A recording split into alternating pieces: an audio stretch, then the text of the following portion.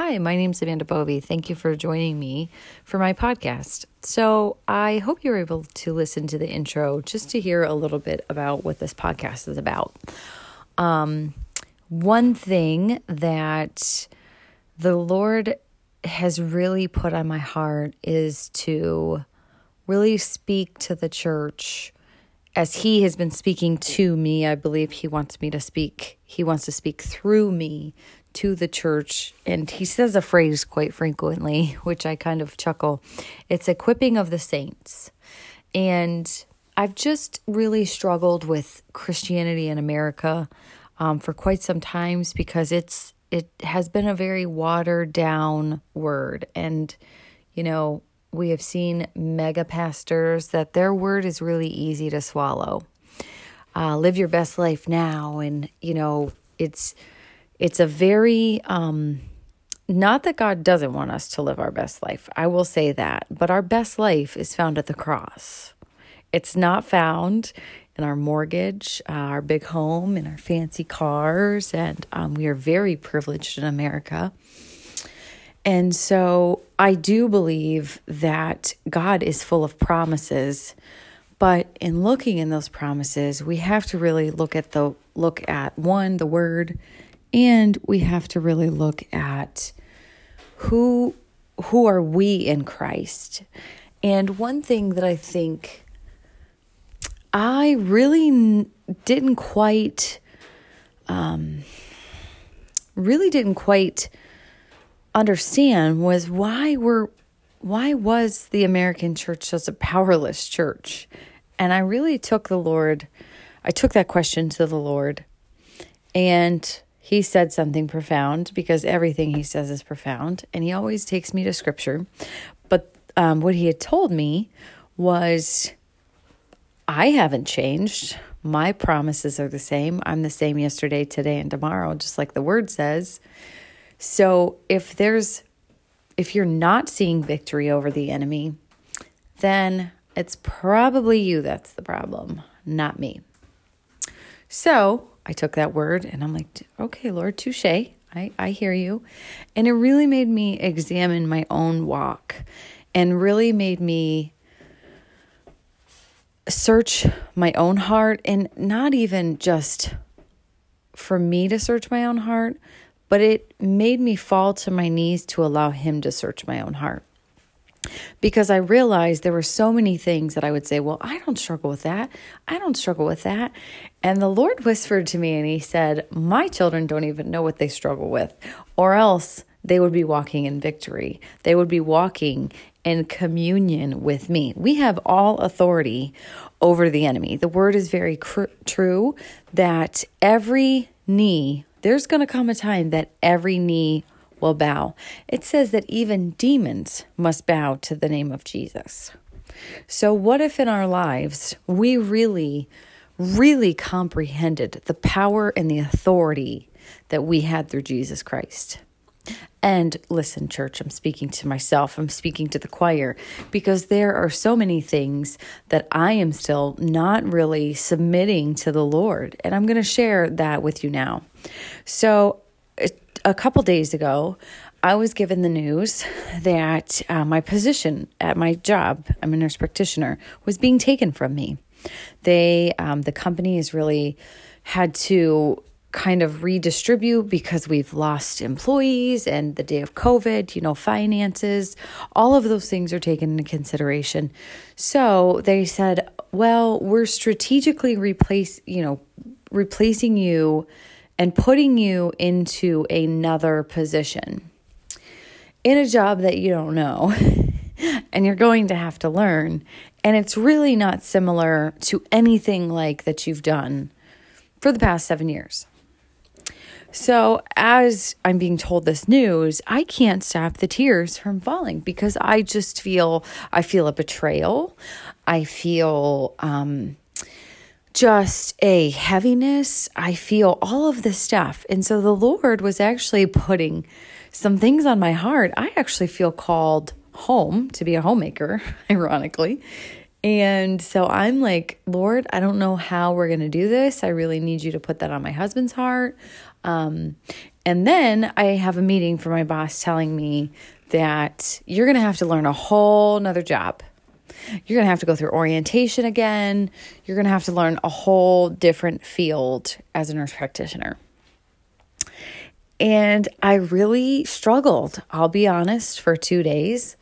I sat and I moped, and I've been cranky, and I've been irritable, and my husband and my children have had to, just give me a lot of grace because I've really struggled. One thing that happens to me is my OCD really kicks in, and I go into high gear, and I just want to start cleaning everything and just organizing. And if you're a woman and you can relate to that, please know that the Lord has shown me recently that is rooted in needing to control something, because I can clean the situation. I can scrub my house and I can make it shiny and pretty, and I can get some sort of satisfaction from having control over something. And then I can be pleased with the outcome.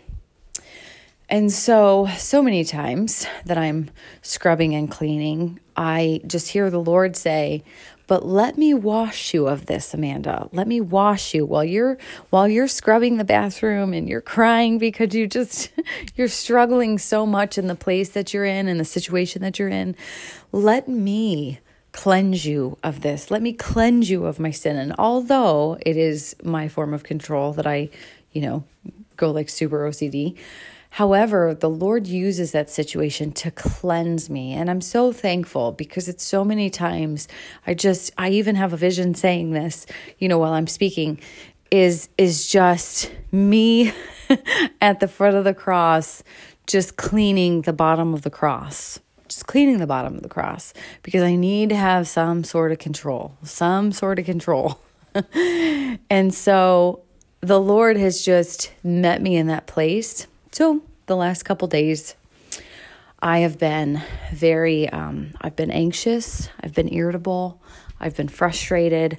I've questioned, Lord, what's going on? I'm not really understanding this. Where are you? What's happening?